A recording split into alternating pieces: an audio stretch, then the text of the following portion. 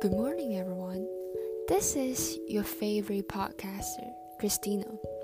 It is known to all that the election of president is so fierce that every time numerous people would like to participate in this exciting affair.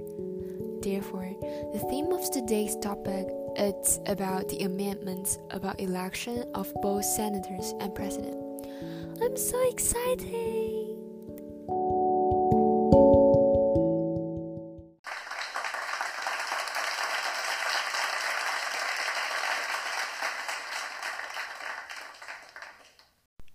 Now, let's go back to October 31st, 18th century, the election of 1880, which is held from Wednesday to Friday, in full swing in the United States. People are voting for the new president, and the House of Representatives are sitting around a table to discuss something important. So, what issue are they talking about? Thomas Jefferson and Aaron Burr, both the Democratic Republican Party, defeat the competitor John Adams of the Federalist Party. However, there is a big problem. Since the Constitution is not able to distinguish between the president and vice president in the vote cast by each state's electors in the Electoral College. Both Thomas Jefferson and Aaron Burr received 73 votes. According to Article 2, Section 1 of the Constitution, if two candidates each receives a majority of the electoral votes but are pretty tied, the House of Representatives would determine which one would be president. As a result, the House of Representatives actually are solemnly choosing the president. However, this decision rests with lame duck, which we will talk about it later. Neither candidate received a majority within this 5 days discussion. But unfortunately, Alexander Hamilton shows up to the discussion and contributes to the process of the election.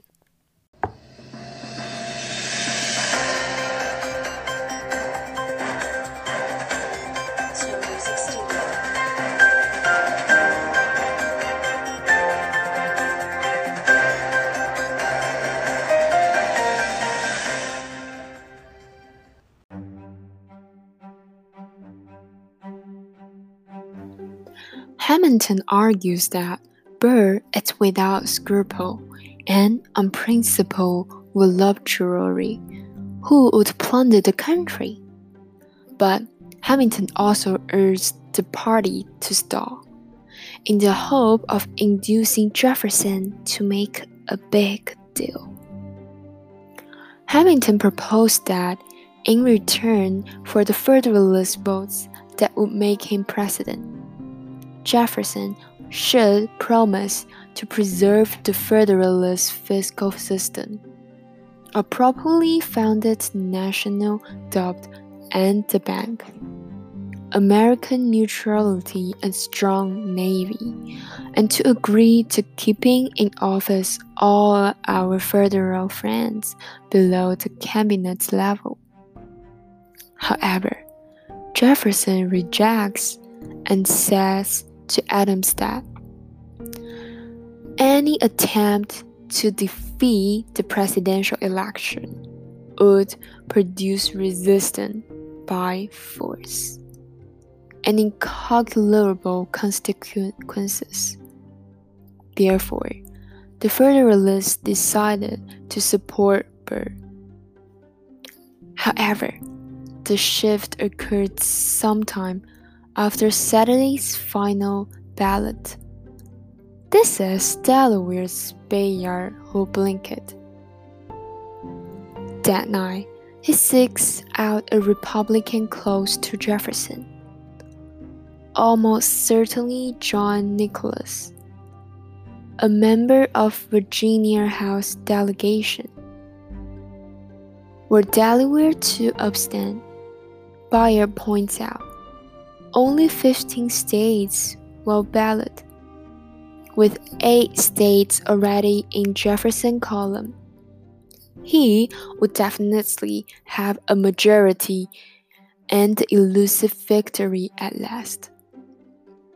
But in return, Bayard asks, would Jefferson accept the terms that the Federalist has earlier preferred? Nicholas responds, according to Bayard's later recollections, and these conditions are really pretty reasonable, and that Jefferson would absolutely accept those.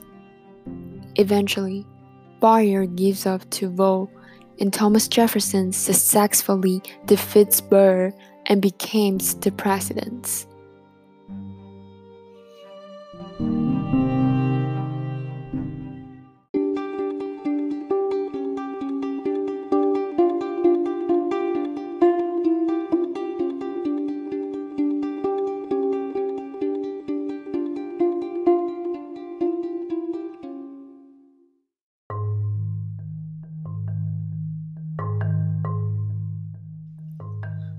Let's read the amendment carefully.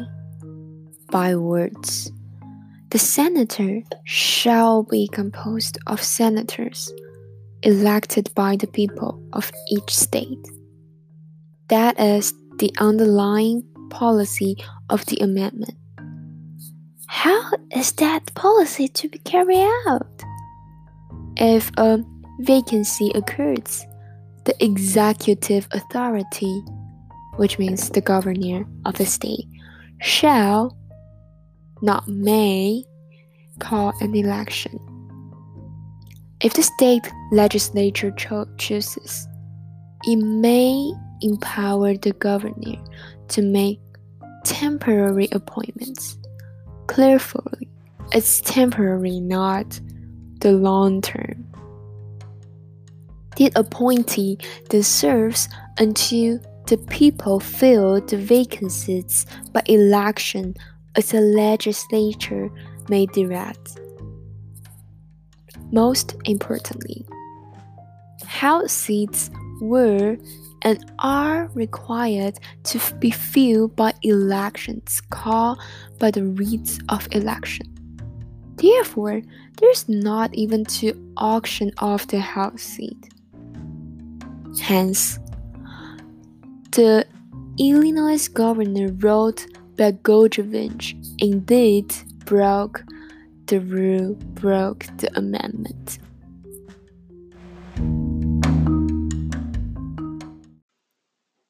Well, owing to this tie vote between Thomas Jefferson and Aaron Burr, this election point out an issue that there must be an amendment to address it.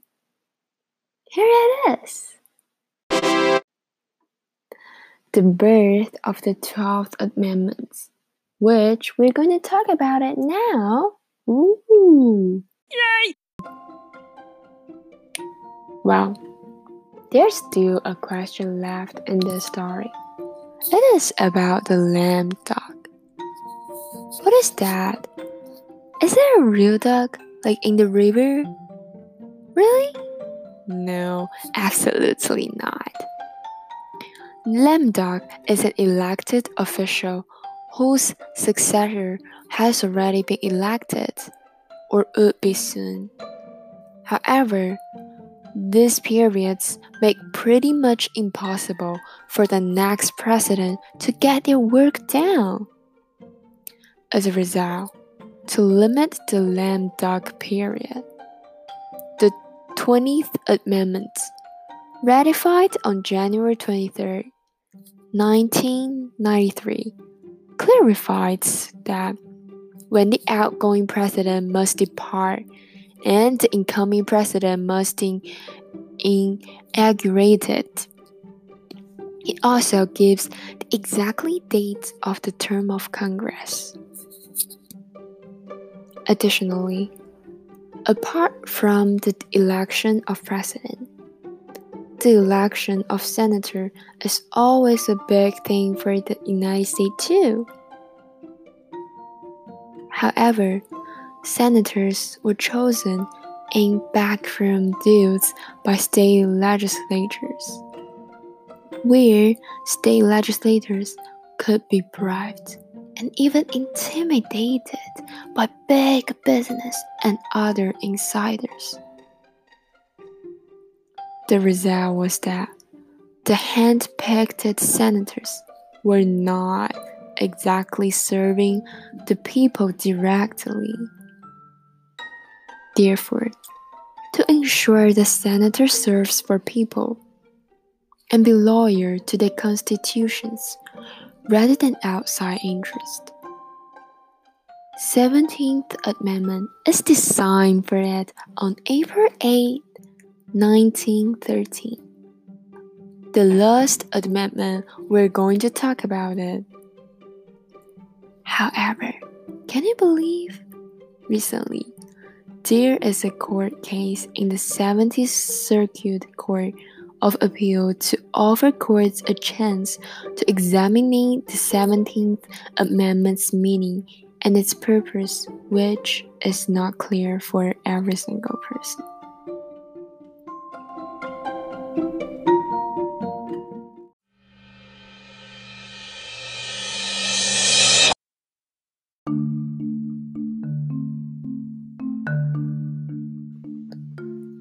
The case, Judge vs. Burke erases aftermath of the 2008 elections, when the flamboyantly corrupt Illinois governor Rod Blagojevich was trying to auction off the Senate seat vacated by Barack Obama. Eventually, he awarded to the pathetic Roland Barros. Many people at first play thought that it was fine for a governor to do so, since the 17th Amendment gives governors the power to name senators to serve the remainder of senatorial term when the office is vacated by death or resignation. However, they totally misunderstood this concept.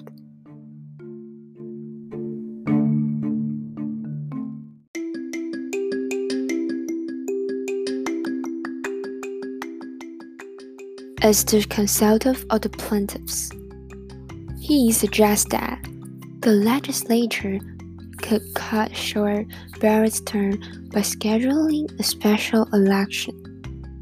By contrast, the Democratic majority in the Illinois legislature blocked the bill since they thought that too much chance that the seat might pass out of their hands.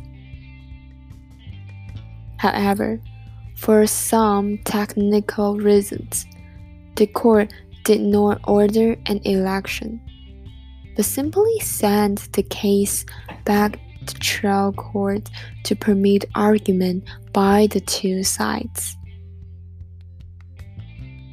Think about it.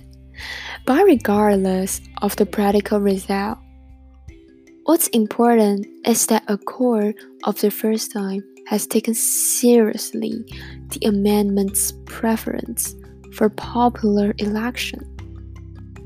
And people get to understand the amendment more clearly, which is really beneficial, right?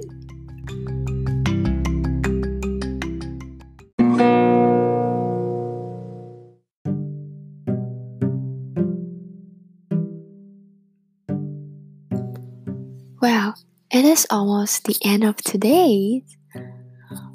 We have already talked about the 12th Amendment, 17th Amendment, and the 20th Amendment. Although these amendments might seem boring at first, these are all the amendments that make a better and fairer United States. And I hope that my interesting story about the amendments can make a better understanding for you guys. And I hope that you can do search online and make more research about it. Now it is time to end today with a song. I pretty much hope everyone can have a wonderful day, wonderful morning, and a wonderful week. And I will see you guys at the same time next morning. And just keep looking forward the next topic we're going to talk about. Bye! See you guys next week.